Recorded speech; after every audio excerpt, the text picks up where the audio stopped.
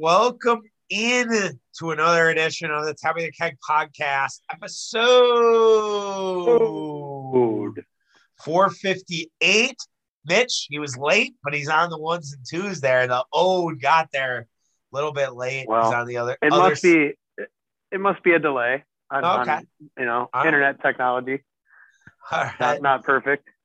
No worries. He's on the other side of the Zoom. I'm here with you as well, Charlie, your host of all things Tapping the Keg. We're talking about Bucks Bulls, our observations for the first two games, talk about what's ahead this weekend. Maybe not overreacting with Chris Middleton's injury. We'll run the gamut here with the Bucks and Bulls. We'll talk about the Brewers and wonder if they are cheap. I will set that up. If they actually are cheap. Lily has an opinion early on here, and then we'll talk about their recent performance. And then lastly, we'll give some final thoughts on the NFL draft as we are legitimately less than a week away. Mitch, what's happening? How you doing? Doing well. Yeah, doing real well. Just obviously trying to navigate our way through this series, and I would say doing real well is a little bit of a cliche, but game two was not ideal. And frankly, it was about as big of a nightmare scenario as you could get coming out of it. A couple guys hurt, played like dog shit, but only lost by 4. People forget. Well, and yeah. Well, I'm glad you mentioned they, only lost by 4 because, and I thought I saved it. They basically do this thing where it's called like shot quality, and they look at like how good your shots were, and with that adjusted, the Bucks should have won like 121 to 105. Basically, it's to say the Bulls made a lot of lucky shots. I'm surprised something analytical doesn't like what DeMar DeRozan did. No, it didn't. So here it is. So it's the Twitter account is shot_quality. The actual score was Bucks 114 or Bulls 114, Bucks 110. Shot quality score 105 to 121 to the Bucks based on the quality of shots taken. The Bulls win 8% of the time. The Bucks would win 92% of the time. So, I mean, that is unbelievable. So a lot of unexpected luck here for Chicago in game 2.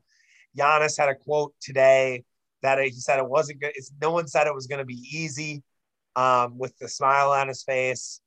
I don't think anybody is worried there. I was really encouraged by the national media's reaction to it. I was on the treadmill this morning, and Michael Wilbon, big Chicago guy, kind of a Bucks hater, really only because of Grayson Allen. And he basically was like, as much as I would like to say, he's like, I was so excited they won. I was so happy. I didn't even sleep. He's like, but, the Bucks still have control of the series. They're still the better team. I still expect them to come out on top.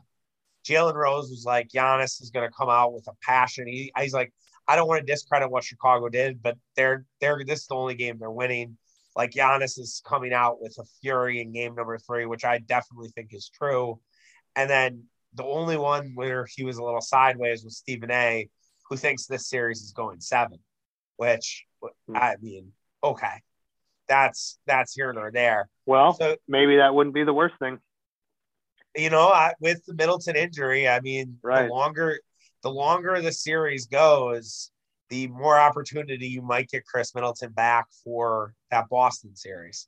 So you could make a case that, especially if the Brooklyn-Boston series goes short, I don't expect it to. I weirdly think that the Nets, with knowing Ben Simmons weirdly is going to be back for game 4, which is bizarre in its own right. Frank Isola, who's kind of becoming my guy. I have like corners of NBA Twitter that I like.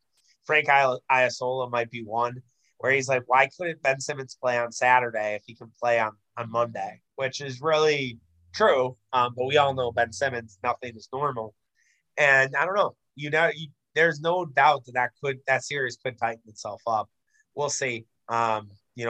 Bucks were down 2-0 to a lot of teams last year, and they were able to come back in multiple scenarios. I'm not saying Brooklyn will, Oh, yeah. but it's just one of those things where I definitely worry a little bit about what the Bucks are going to do at the wing position, because I don't think it's easy. I don't think it's something that is going to be, figured out immediately. I think it's going to take time. It's just a matter of what do you think is going to be that secret sauce? So I guess I'll ask you this way: do you think the Bucks figure it out, immediately, or do you think it's something that maybe by game 5 they kind of have their shit together? Just in terms of covering up for Middleton's loss? Yes. Yeah. So I mean, what?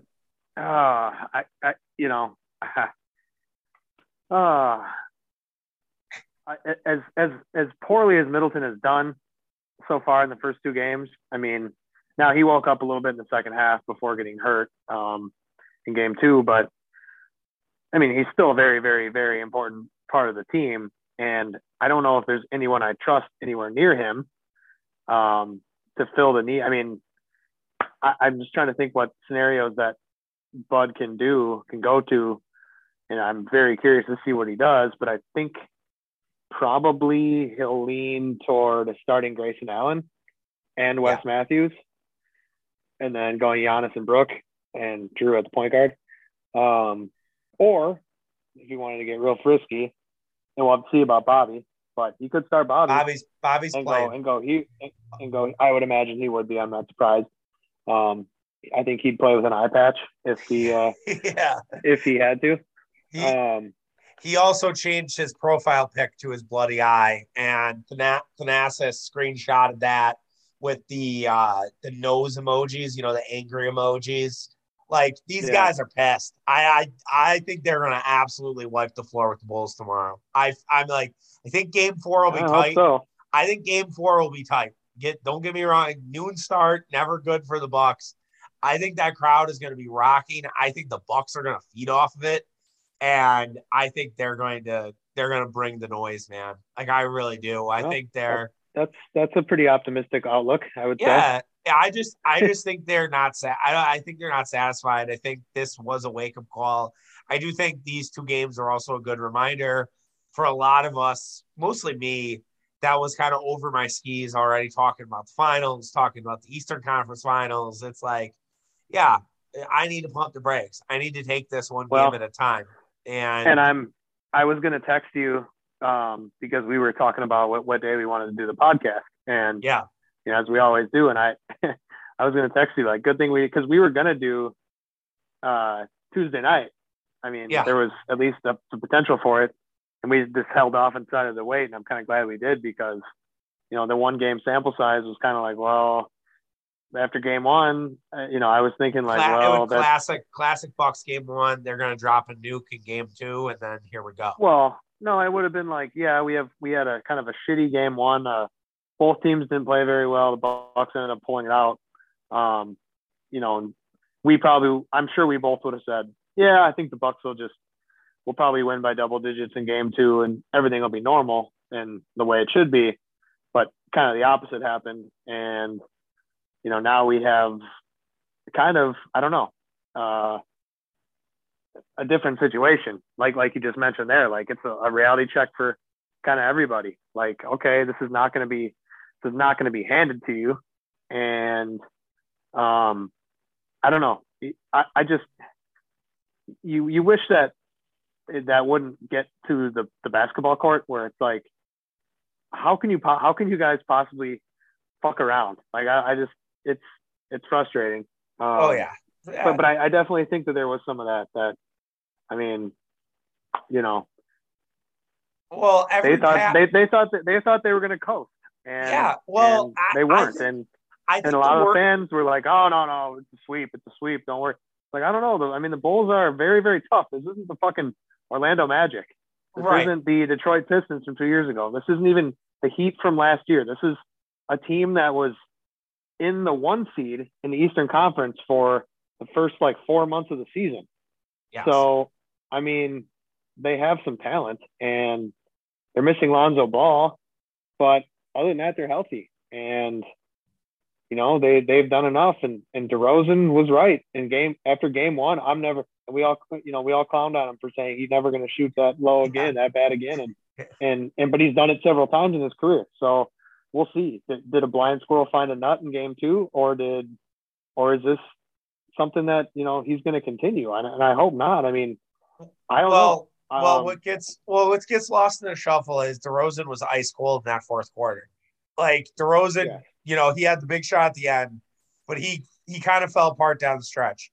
He played 44 minutes. They have 1 day off. They're going to go right back at it. LaVine, who's had a knee issue all year, mind you, 43 minutes played. Caruso 38. Like that's a lot of miles, and they are riding those guys, and that at some point you're going to meet the piper with the way the Bucks play, and I wouldn't be surprised if the Bucks try to speed things up a little bit. The more you say Bobby in the starting lineup, the more I kind of am buying into it. If I look at the Bulls starting lineup and see Vucevic, Patrick Williams, Zach LaVine, Caruso, DeRozan, like I think you can kind of use Giannis as a floater. Brook takes Vuce, and then you have Williams against Bobby, and you kind of have that energy of Bobby Portis, because that's kind of what you need early. Like you need somebody to just kind of bring the noise immediately. Like get it, just absolutely set the tone. Don't do anything stupid. Don't get yourself thrown out of the game, but set that fucking tone and get ready to ball. And I definitely could see that. And I think you're going to see more of Drew Holiday on DeMar DeRozan. I think they might tell Drew, like, hey, look, man, we do need your offense, but if you can be a distributor and be an absolute dog on defense, we'll take that. And I would imagine they do that. I would also really like to see more of the Bucks try to play the pest role with either Javon Carter or Grayson Allen, kind of what Caruso does. Like credit to Caruso. He was great in that game. I mean, he was fantastic, but I just need it out of someone in the Buck. Can the Bucks find their Caruso basically? Well, I mean, it would never be the same, but why not throw Thanasis out there for 2 minutes at the end of the first half and just let him just hump DeMar DeRozan, literally and figuratively, and just get him flustered, or something. I mean, unfortunately, you don't have a PJ Tucker, which this is the time of year where you're really going to notice. And God bless Wes Matthews, but he ain't no PJ Tucker. He's going to give you a little bit more offensively, but he's not going to be able to make it as tough as PJ Tucker does on other guys, main scorers. And along those lines, I mean, I think it was Brian Sampson, right? Is his name? Bucks Film Room on Twitter. Yeah. Pointed out that, I don't know if that was, I think I woke up and saw it on Thursday morning, that he pointed out that, Caruso was guarding Middleton, and now Middleton's out. Caruso's going to guard Drew Holiday probably. Drew Holiday already can't do anything right. So I don't even know who's guarding him. Probably LaVine. I do wonder though with that matchup if there's going to be a speed disadvantage. Caruso's a good defender. He really is. But Chris is kind of slow at times. Chris is kind of deliberate. Like Holiday has a step back. Holiday has the power to the basket. He can back guys down too. I feel a little bit better about that matchup, even though I know Caruso's a dog for sure. Yeah. Well, I would think Drew has more of an advantage in the power category. On Caruso. 100%. Caruso is, actually a very good athlete. Sneaky? Would you say sneaky, bitch?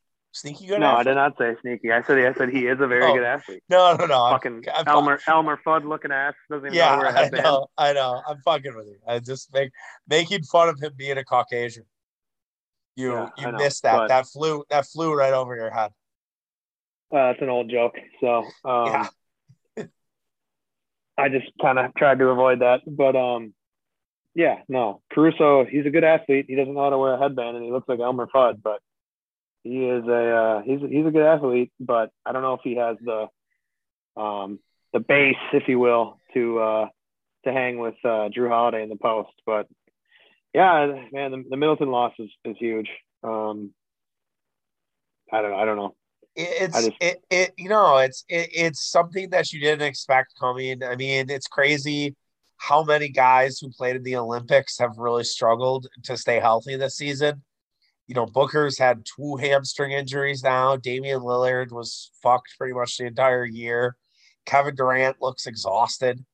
It's just, and he got hurt. It's really interesting to see how many that's rich because Durant didn't play for 2.5 months. Right. So. Well, I mean, yeah, there's a lot there for that onion, but I think the other interesting thing that the Bucks have to figure out is, so Bucks looked really good with Giannis playing the 5 in their small ball lineup, and that was kind of part of the comeback. That's the answer.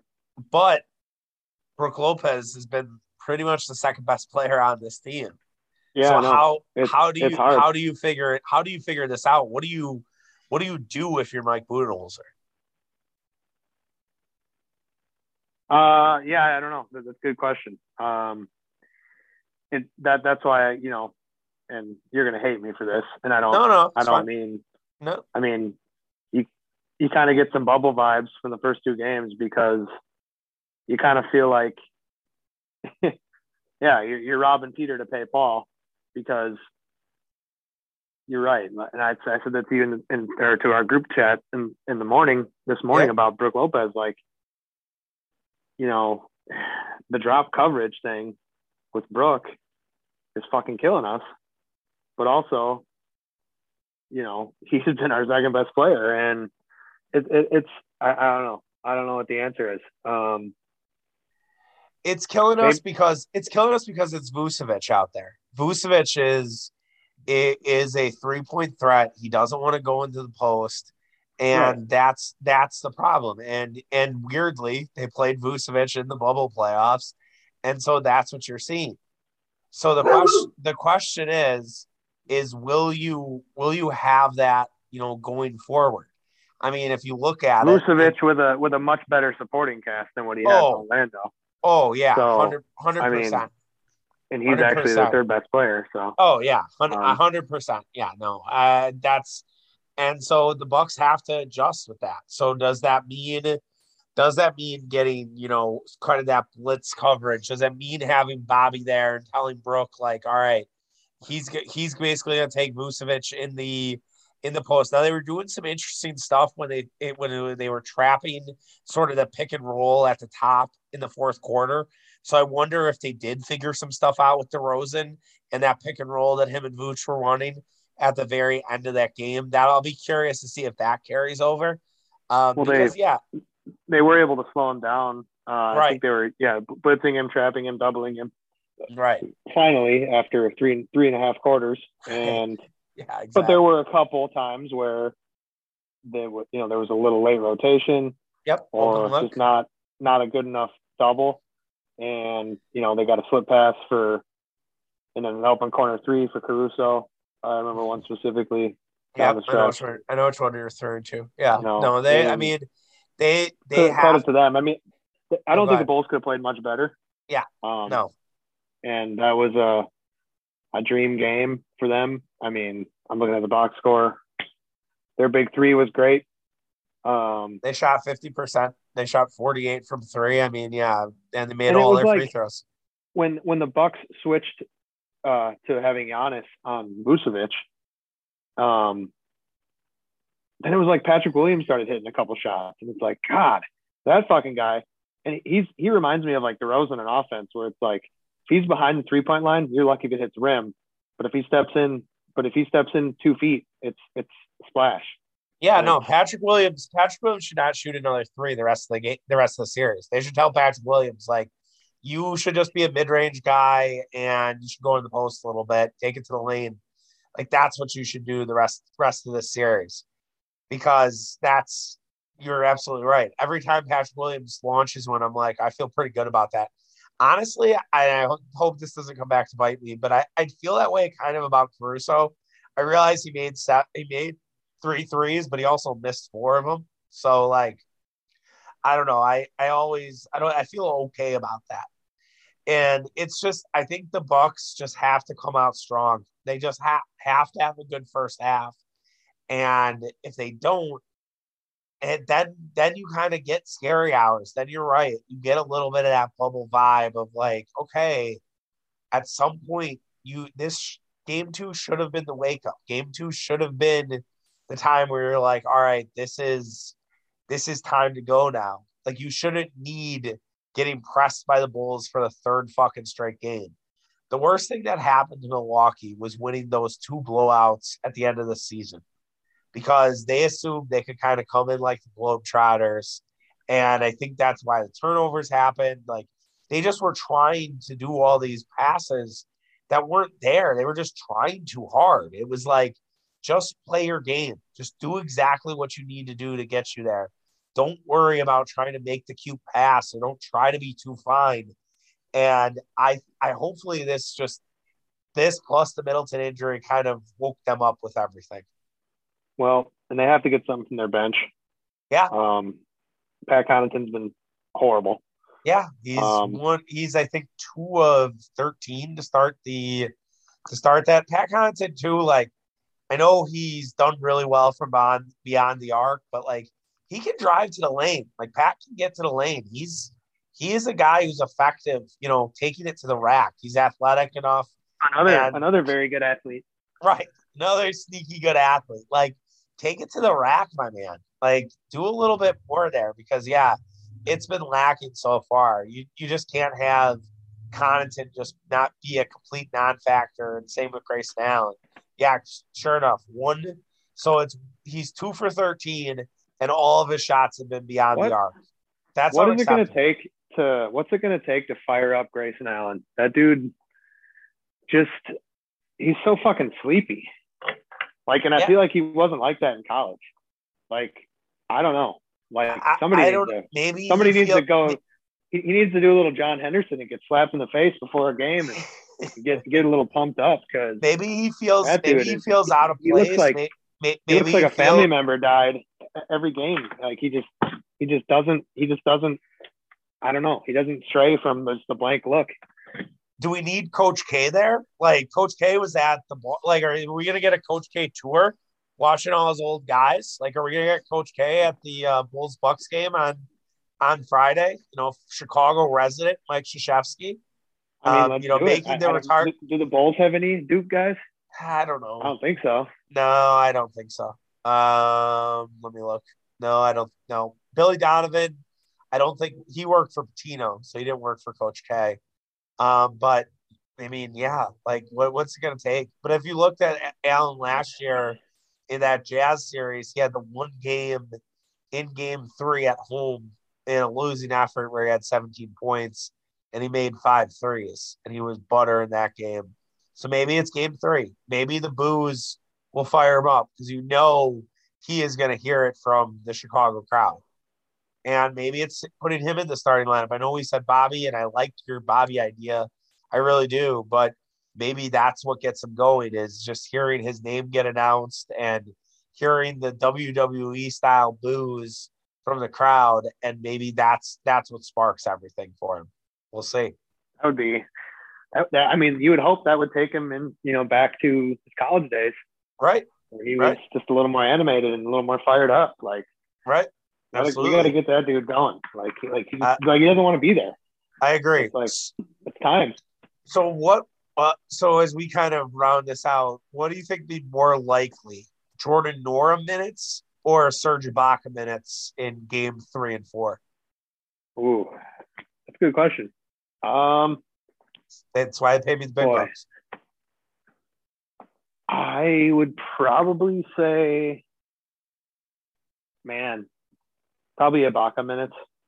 Yeah, I would agree. I think Nwora is such a liability defensively that I don't know if you can trust that he would be able to be out there and not get hunted, right? If you did put him out there, I think it would be a short spurt and you would tell him, look, just keep shooting. We'll find you in the corner. Be ready and just try to make a memory.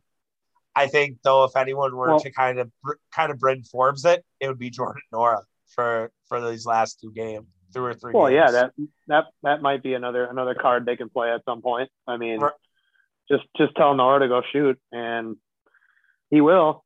And you might get an 0 for 8, and then you fucking bench his ass and probably doesn't play again in the series at least. Exactly. But, it's like, all right, we tried this and it didn't work. I don't expect you'll see any Rajon Tucker minutes. The kid from the G League who they brought on. Or I love that dude. That dude can jump a lot. He's got some bunnies, but if he plays, something's gone horribly wrong. If Luka Vildoza plays, what are you saying there? Do they even know his name on the team? I don't think so. No, I don't think so. Who would be your John Chaney goon to get payback for Bobby? Would it be Thanasti? Yeah, probably. Yeah, and if you guys or Serge Ibaka maybe. Serge, yeah. Don't discount Serge just laying the fucking hammer. Serge is not afraid to mix it up. He loves. I swear to God, that guy has played 4 games for the Bucks. Yeah, I mean, I would love to know if I'd love to know what happened there, because there's obviously someone's wires got crossed. Either Bud told or Horst told Bud, "Hey, we were thinking about Ibaka. Will you work him into the rotation?" Bud was like, "Yeah," and then Bud kind of forgot that Brook Lopez was going to come back. Maybe I almost wonder, did they think Brook Lopez was not coming back? Do they think Brook Lopez was going to be a guy that maybe could only play 15 minutes, in the playoffs or something, and that's why they thought they needed Ibaka? I don't know. I'd love to know that. And that's possible, but also, like you said at the time too, it could be Bobby Portis insurance, where I mean, just an extra big guy to have in your back pocket, which I was going to suggest. Before I got interrupted, that Ibaka could be the answer instead of Brook on defense, just because I think he's significantly more mobile, and probably you don't lose a ton of size early. No. So he might be able to get out there on that pick and pop 3. Brook not only doesn't really want to, but also can't. So I don't know. Just something to think about. No doubt. We'll see what they do. I mean, Bucks have been in this position before, clearly last year, and now I would argue that at no point last year did it look this bad for that large of a sample. Okay, hold on. I'll let you continue. I'm going to push back on that, but go ahead. Well, I mean, I'm trying. I can probably come up with a quarter that was horseshit, but not 7 quarters of bad basketball. Are you kidding? Wow, how our minds forget. Are you just forgetting are you memory holding the first 2 Brooklyn games? Probably, but I mean, we got our asses. I know we did, but we didn't beat ourselves. I mean, I don't know. Now you're gonna make me go look back at those games. We got just absolutely ass pumped. That was a complete shit pumping by the Nets. Okay. We thought the season was over. We were thinking Bud was going to get game fired. 2 against Brooklyn was bad. Game 1 was just got away. Game 2 was basically from the jump was a ass kicking. Game 2, we had an awful third quarter. Durant took over in that third quarter, and it was awful. And we played like shit. We turned the ball over in that game 14 times. We missed a ton of 3-pointers. We were 6 of 30 from beyond the arc. The Nets in that game shot 46%, 38%. And Durant had 29 and 10. Blake Griffin had 18 and 14, and Kyrie had 25. So, I don't know. It was and that fucker Mike James had a huge third quarter. Remember Mike James? What happened to Mike James? Yeah. Is that the missing piece for the Nets? It could be. Taking your calls on the Progressive Hotline. They that team is so bad, except for Durant and Kyrie. I mean, yeah, that's why I want the Nets to win so badly. But I don't think it's gonna yeah. I happen. mean, the Boston thing in the second half was so impressive. I watched that and I was just like, I couldn't believe kind of my eyes that that was happening. And I think Steve Nash is a dog shit coach. I think that's my lesson that Yeah, I learned is that Steve Nash has zero idea what he's doing out there. Fourth quarter, Steve Nash completely turtled. They didn't run one play. They didn't want they he didn't push Durant to go to the lane. All of Durant's shots were outside the arc.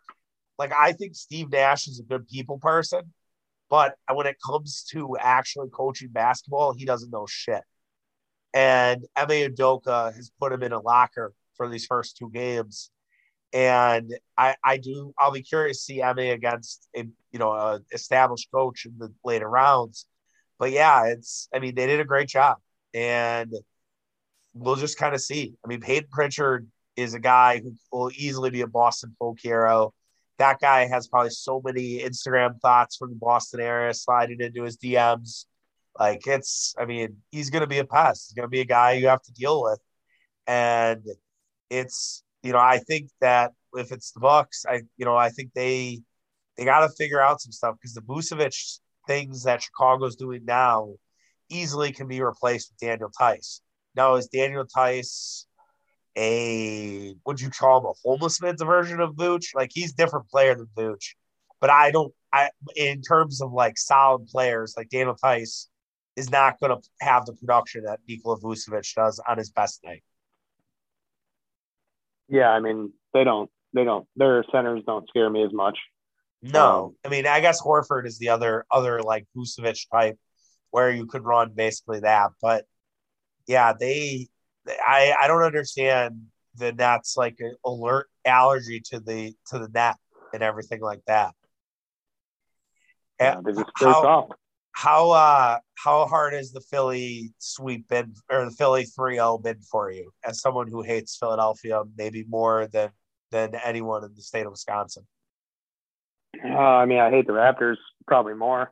Okay, so that's kind of the Lonzo Morning gift, It's kind of like it is. It's just you know, whoever wins. I mean, I would rather face Philly than Toronto. So I mean, yeah, I guess I'm not. And that's ridiculous to say, but right. I'll say it. But That's fine. yeah, but I don't know. I'll be curious. I'll be curious if that Heat series tightens up. I know the Hawks like the dog shit, but I forgot how bad the Hawks are on the road. They're an awful road team this year, just terrible. And now They're good at home. they are good at home. They've only lost like 3 games since I think the early March.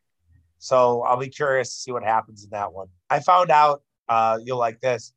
I found out on Easter that my sister-in-law's boyfriend played against Trae Young in high school. He's from Oklahoma and went to Oklahoma State for undergrad. He played against Trae Young. He's like 2 years older than Trae Young. He said if you just bumped him, he would just go stand in a corner. He didn't want any contact. He was kind of a Caruso type.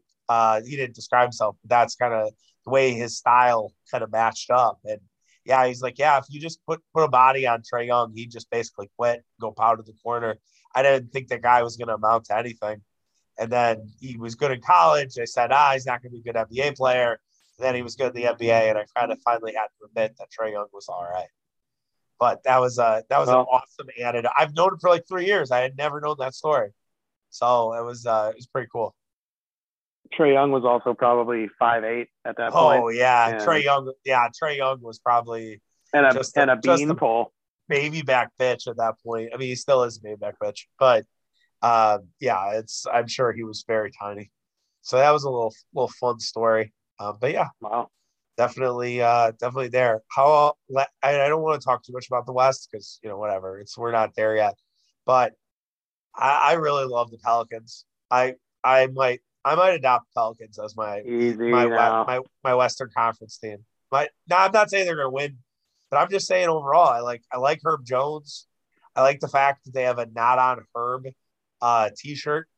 I like CJ McCollum. Brandon Ingram, I think, is funny just because if you're a Lakers, okay, let me revert to this. Let me ask you this: if you were a Lakers fan and you won a Mickey Mouse title, but you've given up Brandon Ingram and Alex Caruso and Kuzma to get that Mickey Mouse title, and then kind of be mediocre at best and kind of are rudderless ship at this point. How are you feeling? If you're a Lakers fan, Yeah, I yeah. mean, not I don't know. It's tough, right? Because you It's won a title. it's such a weird fan base. Totally. Like, how do I like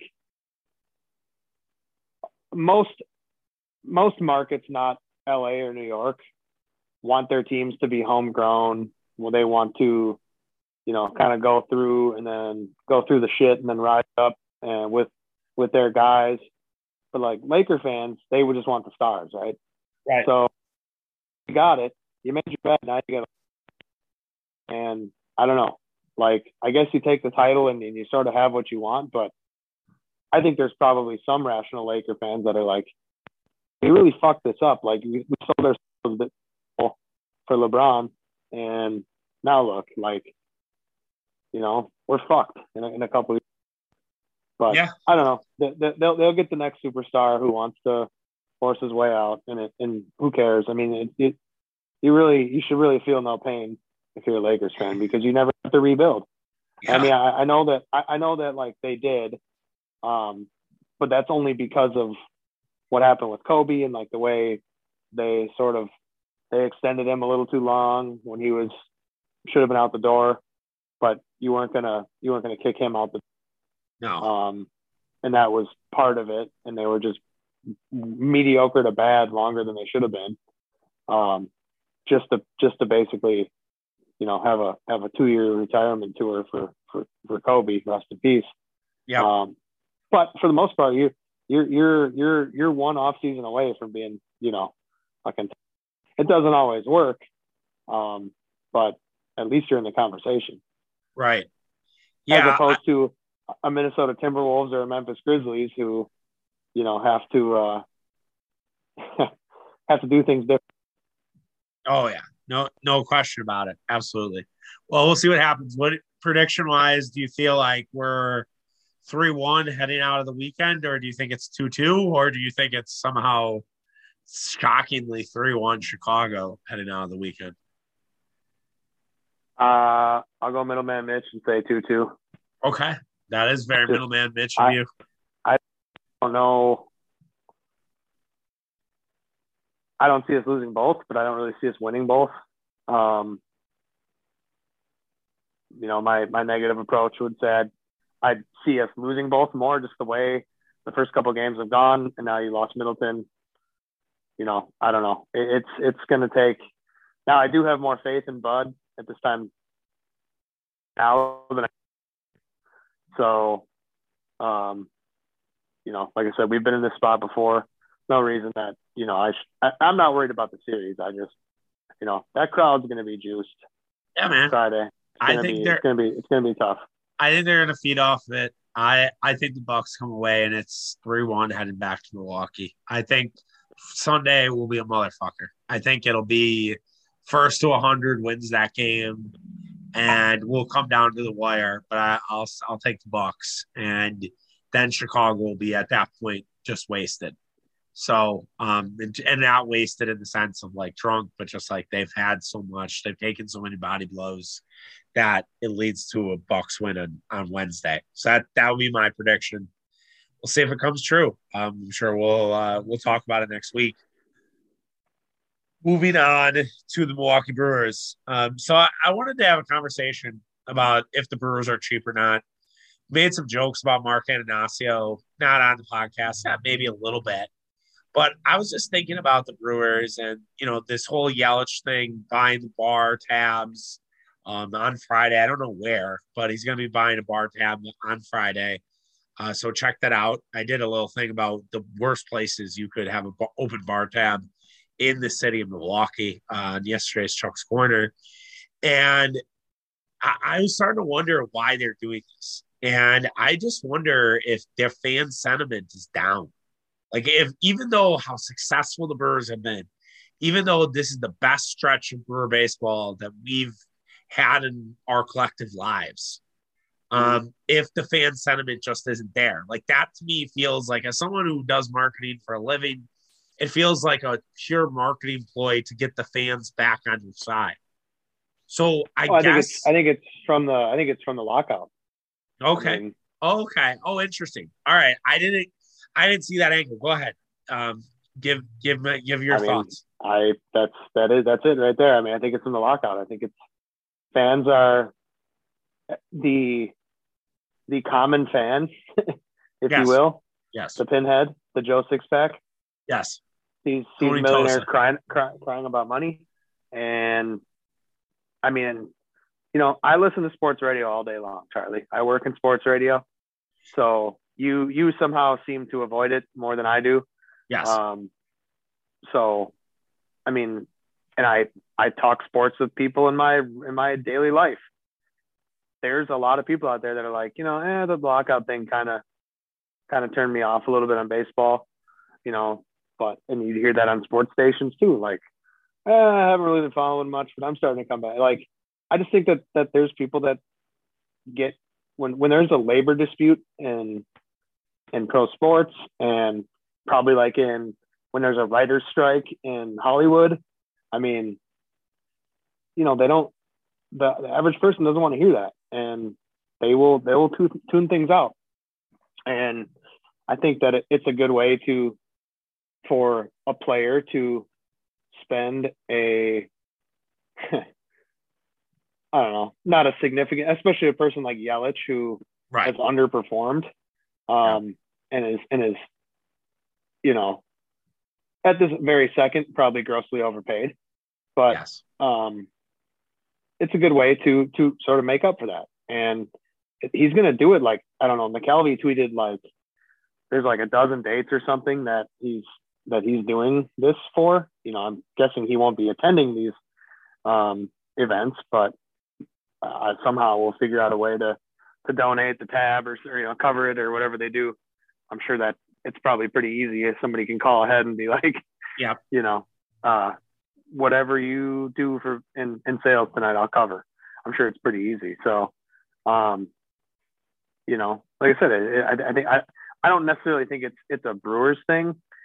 I think it's a players thing. Like you know, the guys in the players union want to show the fans that, hey, like, we know this got ugly, but you know, we're back and we want to make up for it.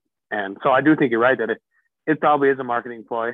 I mean, God forbid something comes from the goodness of your heart, right? Which some of it does, but you know, there may have been some direction from the team on that, or the players union, or, you know, the league office, who knows? But you know, the way, you know, we think of the baseball players in the league office, I'm guessing there isn't a ton of communication, unless they're at the labor dispute meetings. But I think it's more from the lockout. Yeah, that was an interesting angle. And sometimes I will admit that, I'm a little national media murph with my listening. It's just podcasts. It's not necessarily listening to what's going on sports radio. I don't drive anymore, so I don't even get like that 30 minutes or that hour segment. So I appreciate you kind of keeping us level and giving us. The Odyssey app is free and is on Amazon Alexa. And it's all right, man. I hate commercials. That's more my thing. If they would have me on, like if we have Brewers pre-games or post-games and they want to have an opinion from a guy on the couch, maybe we could talk. Yeah. Maybe a little scratch your back, scratch my back. We can get this thing popping. But anyways, I think I look at it like the cheap comments, and I understand where some people are coming from, and I know that Ananasio's comments of, well, we found budget for Andrew McCutchen really rubbed people the wrong way. And it's like, he was like $5 million, dude. What are you talking about? I guess like, and I was reading like a Reddit thread about this, and Reddit sometimes is it's not always the best place for source material, especially the fan pages. But I kind of was like, well, what the fuck did people want them to do? Like, they're kind of weirdly set at all these different positions. Like, yeah, if you don't believe in Rowdy Tellez, fine, but Rowdy's been awesome. Rowdy's probably been the best player. Go ahead. No, you're right. You're right. But I think having a legitimate third baseman would help a lot of people sleep at night. Sure, but you traded for Luis Urias back in the day, and I think they have a lot of stock in Luis Urias. And I look at who was available at the third base position this year, and it really was Eduardo Escobar for 2 years, $20 million. And I don't really think Eduardo Escobar liked playing here. Like, he wasn't really a part of the lineup. I don't think I don't know. He did not. He was kind of the Serge Ibaka of the Milwaukee Brewers. Like, he didn't really work that out. Johan Camargo is a fine player, but he 1 year, $1.4 million. He kills the Brewers. But like, there wasn't a ton of guys who just came out of nowhere from the third base position. Matt Carpenter signed a minor league deal with the Texas Rangers. He was pretty much lost at the plate with the shifts. Like, I don't know. Like, you can trade for people. I mean, that's another way to acquire players. Right. And if the Padres would have got Jose Ramirez, I would have been sick. I would have been so pissed off if they would have got Jose Ramirez, because that was a guy who I was like, he is a legitimate star. In Cleveland, for the first time in God knows when, they decided to actually pay one of their superstars, which they should be commended for. And yes, they could have got Matt Chapman from the Oakland A's, who were fire sailing. That would have been a great. Right, exactly. And if you would have traded, but I don't know. I think I really think they sometimes hold on to prospects too long. It's kind of why the Brewers don't have a lot of bad prospect trades. It's because they hold on to guys too long. They don't have the Dylan Cease and Eloy Jimenez trade that the Cubs did for Jose Quintana. They don't have the Gleyber Torres for Aroldis Chapman. It took a while to get the pronunciation there. But like, they don't have those trades because I think they hold on to guys. Like, if the Brewers were a little more freewheeling, there's no fucking way Castanheira is on this roster. There just isn't.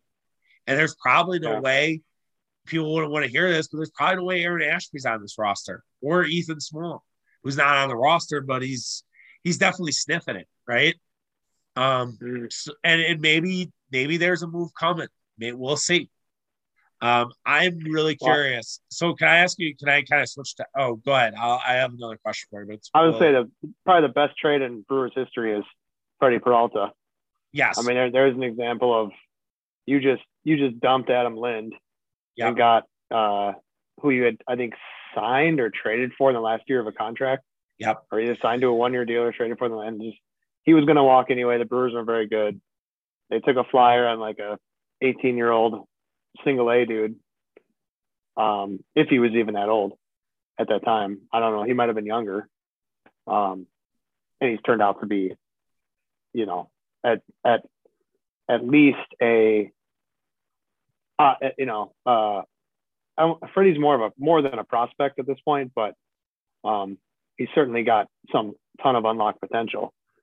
So, and he's already done quite a bit too. So, one of the better trades in team history. Totally, absolutely, and he's signed long term.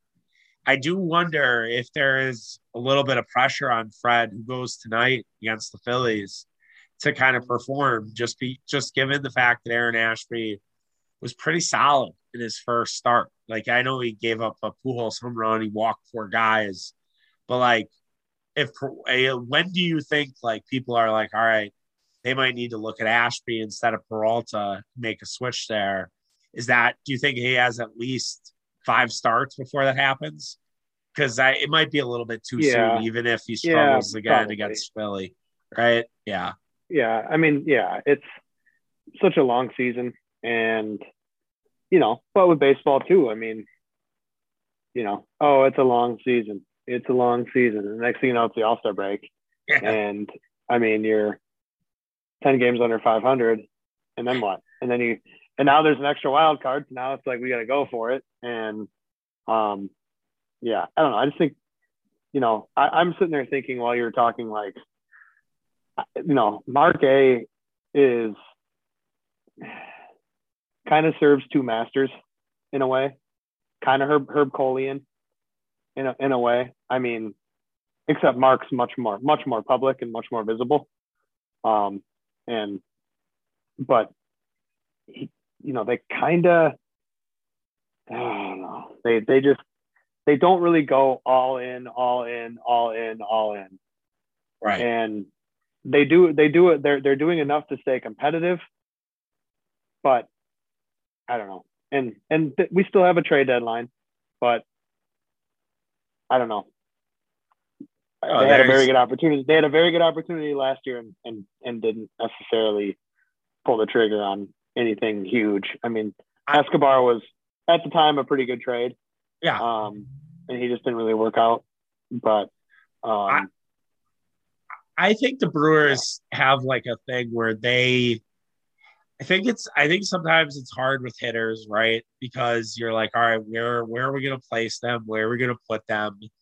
And they addressed the need and got Escobar. They didn't try to see if they could get Ramirez. I don't know if they called. At that point, I don't know if the A's were willing to sell Matt Chapman, right? Like, it was a fine deal for what was available, what was on the table. I think what the Braves did was pretty eye-opening. You get Eddie Rosario. Plus, they got a couple other guys in that. Jock Peterson, Jorge Soler. I will be curious to see if the Brewers look at that model, and other teams too, for that matter. And you're like, all right, just pick up guys who can kind of trade for everybody. Right. Just kind of, but look for guys who are just going to hit home runs, right? Guys you just interchange out of your roster and you're interchange out of your bench. You just ride the hot hand.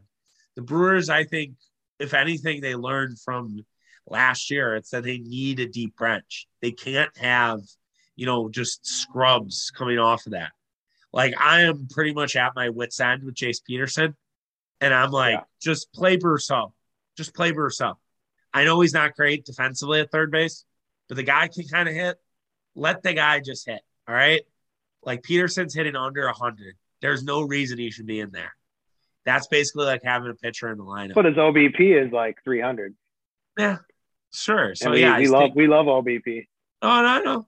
We do. You're right. The Brewers definitely do. But, yeah, it'll be a good series against the Phillies. I mean, the Phillies I think they're kind of average right now, if I'm not mistaken. They had a win against the Rockies on yesterday. The Phillies are 4-8, I think. Oh, 4-8, 5-8. You're right.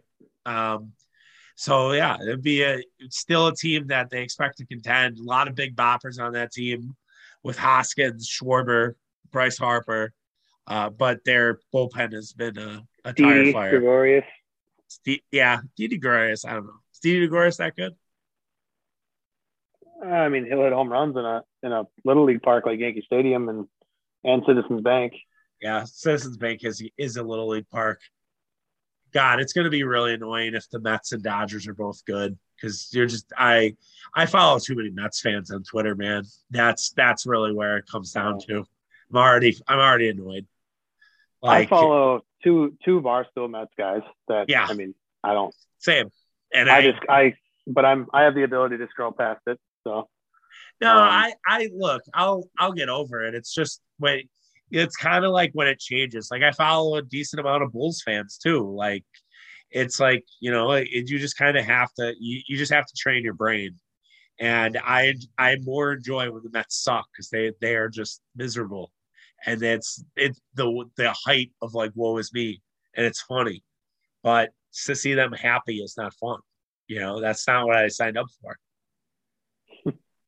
Yeah. Right. It's not the way the world works. Right. I guess is what I'm trying to say.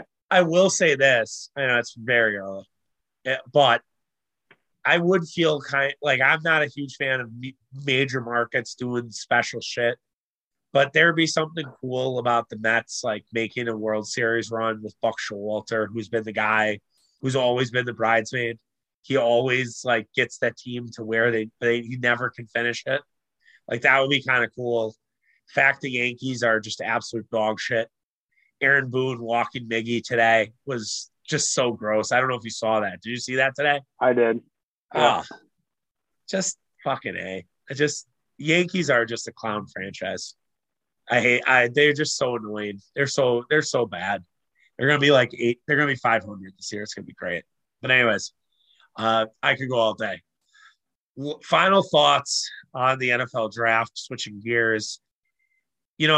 Everything's really been said at this point. It's a long process. We talk about it all the time, whether it's you and I. Oh my God, it starts right after the season.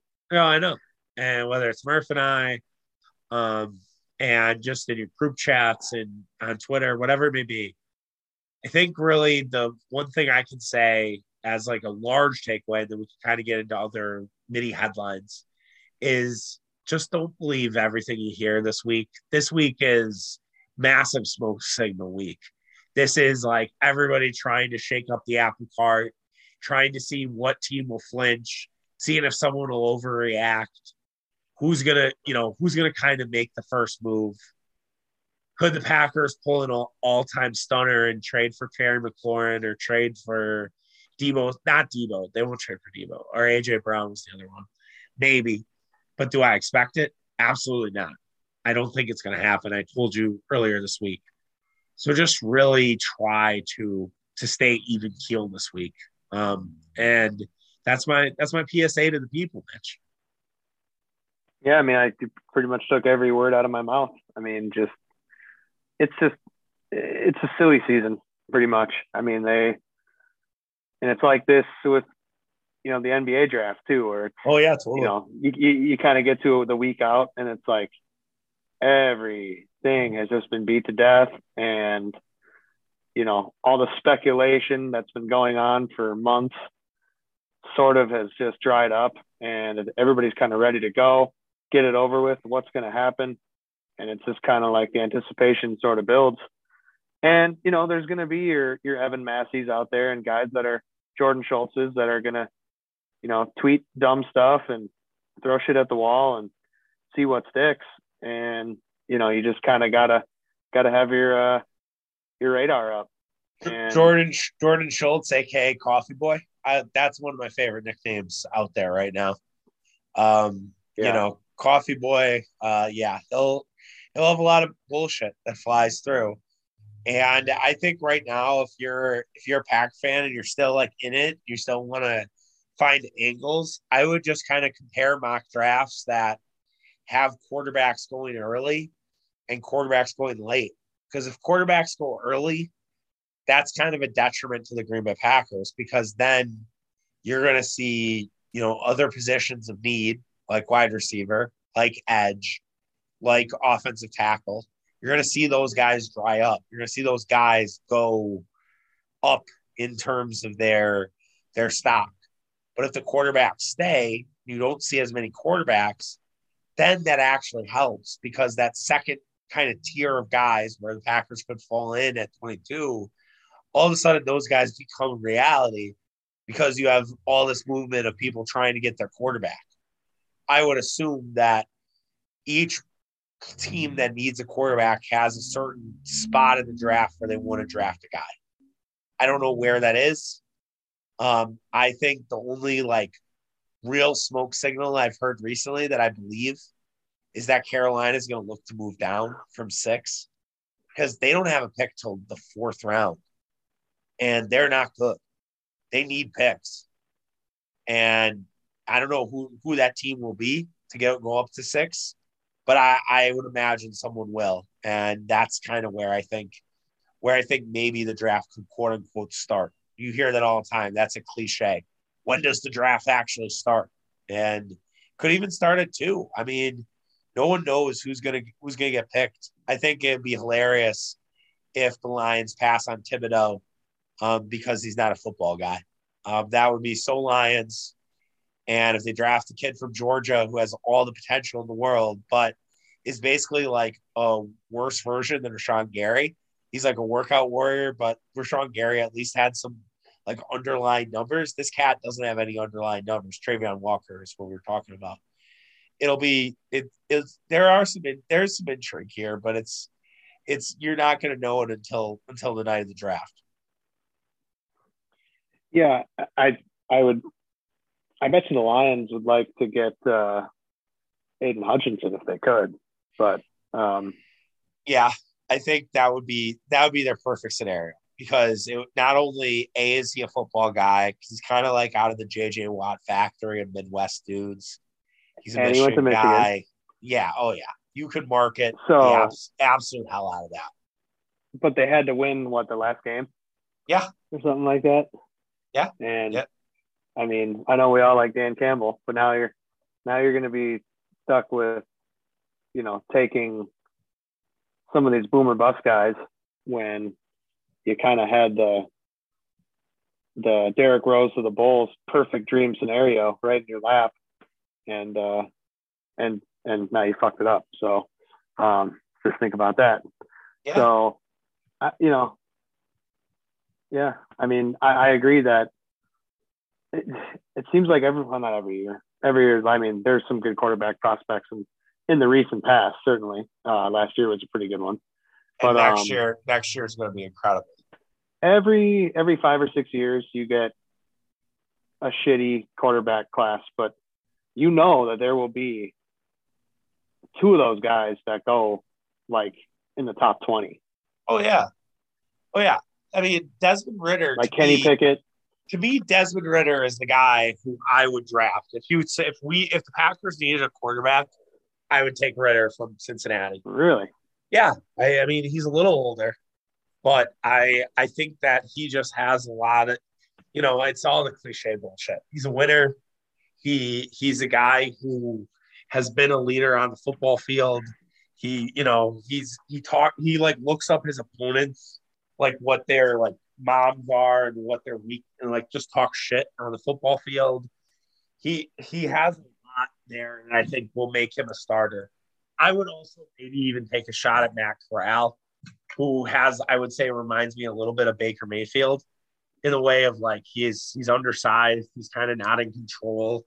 But if you had enough sort of rigor around him, I think Matt Corral could be really good. I'm not as excited about Malik Willis. I think Kenny Pickett is a bad decision for anyone who drafts Kenny Pickett.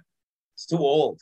He's like Joe Burrow's age, and he's like, I don't know, homeless version of Joe Burrow. He's like Joe Burrow hanging out on Brady Street at Walgreens versus like Joe Burrow who's thriving at Joe Cats. I don't know. Like it's not a guy I would draft. He's like 25.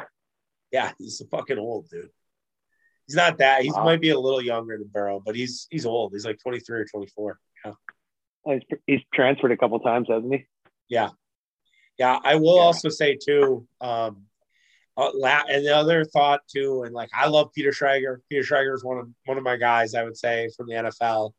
I get annoyed by him because I hear him a lot because he's on Bill Simmons' podcast. But Peter having Jahan Dotson and Devontae Watt as the Packers draft picks was terrible because they're not drafting either of those guys. Like, we need to get Schrager better Packer intel. They're not drafting a short fucking wide receiver. Dotson's like, you don't think so? 5'8". No. If they draft Jahan Dotson, I will do a 9-inning, 9 hot dog challenge for a Brewer game. Well, I will bet that right now. I mean, I kind of want him to get him, but I don't know. They just don't draft small receivers, Mitch. Like that's just not their thing. And they already have Randall Cobb and Amari Rodgers. Like, they don't need that kind of gadget guy. And I think Amari Rodgers is probably the smallest receiver they've drafted in a while. And I don't think they really view him as a wide receiver. I kind of think they hope he'll be a Debo guy. Maybe they cut his ass. I don't know. I mean, Randall Cobb had some interesting comments. Now, Randall Cobb and him are close because their families are close, from like T. Martin No, I meant Amari Rodgers. No. So what I'm saying is like, so Randall Cobb basically was like, don't give up on Amari Rodgers. He was in his press conference this week. Yeah. And he was like referred to Devontae Adams said shitty start. James Jones, or it's John Adams. James Jones had a shitty start to his career. Like some of these receivers do get off to bad starts. Some of them work out, MVS, EQ. Not I don't know EQ, but MVS, I would say, yes, shitty start, figured it out. Some guys don't. Tremont Moore, for example. So I don't know if I want to put myself on Amari Rodgers Island, but that's a perfect Chuck candidate to just completely zag for everybody. I love to zag on a Packers player because it's just fun. See, it's the inner troll in me, shall we say. So, but yeah, I don't know. I don't think they'd cut Amari Rodgers. I'd be surprised. Especially because it was a 3rd-round pick. And I think his relationship with Cobb can help him sort of elevate himself. He for some reason did not have the speed that he had at Clemson. Like, I don't know if he put on a bunch of weight and that's why, but he to me was slow last year. So I don't know. We'll see if Amari can figure it out. And maybe the tutelage of Rich Bisaccia, Pip Boss Rich, can help him out. Bisaccia? Is it Bisaccia? Yeah. Oh, I'm gonna butcher that all fucking fall, baby. I hope you're ready. I hope you're ready to fact check me on every one of those. Mm-hmm. We'll get there. It'll take a while, but I'll get there. I think the media pronounced it as Bisaccia, but it is Bisaccia. Is that right? Rich Bisaccia, yeah. All right. 100%.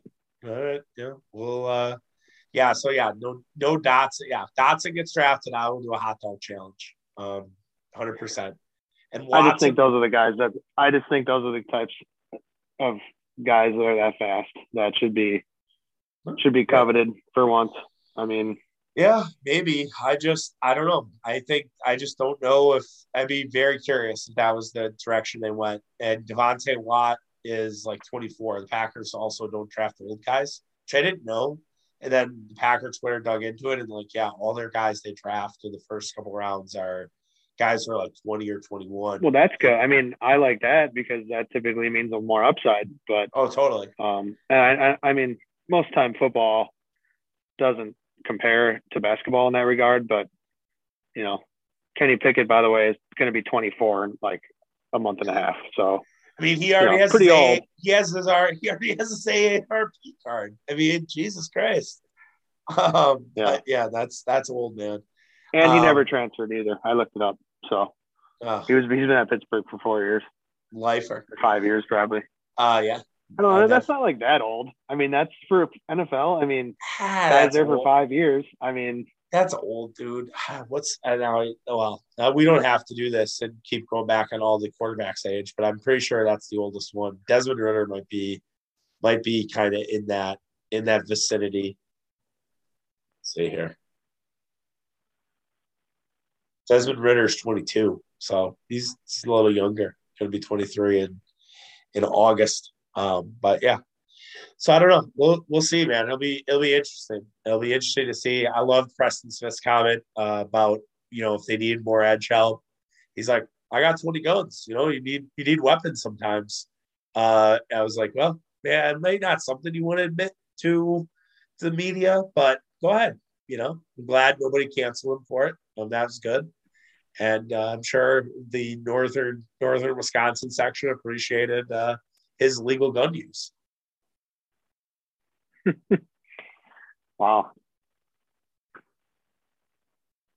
20's a lot. 20's a lot of guns. I don't know. I don't think I would ever need 20 guns. I just don't know a situation where I would need that. But maybe our gun enthusiasts that listen to the podcast could explain why you would need 20 guns. 20 is a lot. I mean, yeah. If you are an avid outdoorsman, 10 is probably enough because you probably have one for like duck hunting and one for deer hunting or, a couple for deer hunting. Right. Yeah. Or a couple for each, I guess I should say. Pheasant, aka grouse hunting. You probably have different types of ammo, and Do you I have don't know. so do guys like I'm now? I mean, we're way off the rails here, but like, and we're gonna end the show here quick. But like, do guys have different guns for every animal they hunt? Yeah, probably. I mean, if No you're fucking shit. well, yeah, definitely. Like if you're, like I said, if you're an avid outdoorsman, Right. Yeah. well, absolutely. And money is not really an issue. I mean, yeah. So you're probably, like, I mean, you and like there's also different like rules and stuff of guns, totally. different types of guns and types of ammo you can use on different game. So I mean, yeah, it's deeper than just like grabbing a gun off the shelf and off Walmart shelf and heading out to a plot of land. There's a lot of strategy involved. Oh yeah, I mean, if there is one thing I know very, very little about, it's guns. That'd be top of the list. I was 0 for 30 in clay pigeon shooting with the boys a few winters ago. So did you get shut up? Yeah, I didn't hit one. Oh my god! I mean, Mitch, I knew it was bad, but I don't remember it being bad. Mitch, my hand-eye coordination is bad. It's just not good. Subpar. It doesn't work out well. It just does not correlate, unfortunately. What are you gonna do, man? Just life. That happens. It's a bitch. All right. Anything else for the people before we ride out? Oh, I guess we should probably mention this earlier. We will be at the Broad House tonight for the Bucks game. So if you are around or want to come hang, watch upstairs because the weather's gonna be shit. So we'll mosey up, belly up, and watch the Bucks basketball. So that should be good. Yeah, looking forward to it. Yeah, I am too. It should be a good time, and then try to maybe see if we can do Sunday. We'll see. That's Sunday noon. I wish I was at 2:30. I know, but we'll offline about that. All right, take care, guys. Have a awesome weekend. I'm going to try to do a podcast on Saturday, but I don't know. Might have cashed a check my ass can't actually bring in. Someone has to golf on Saturday morning. So I don't know, man. It's gonna be tough, but we're gonna figure it out. All right. Take care, everybody. We'll talk when we talk to you. Peace.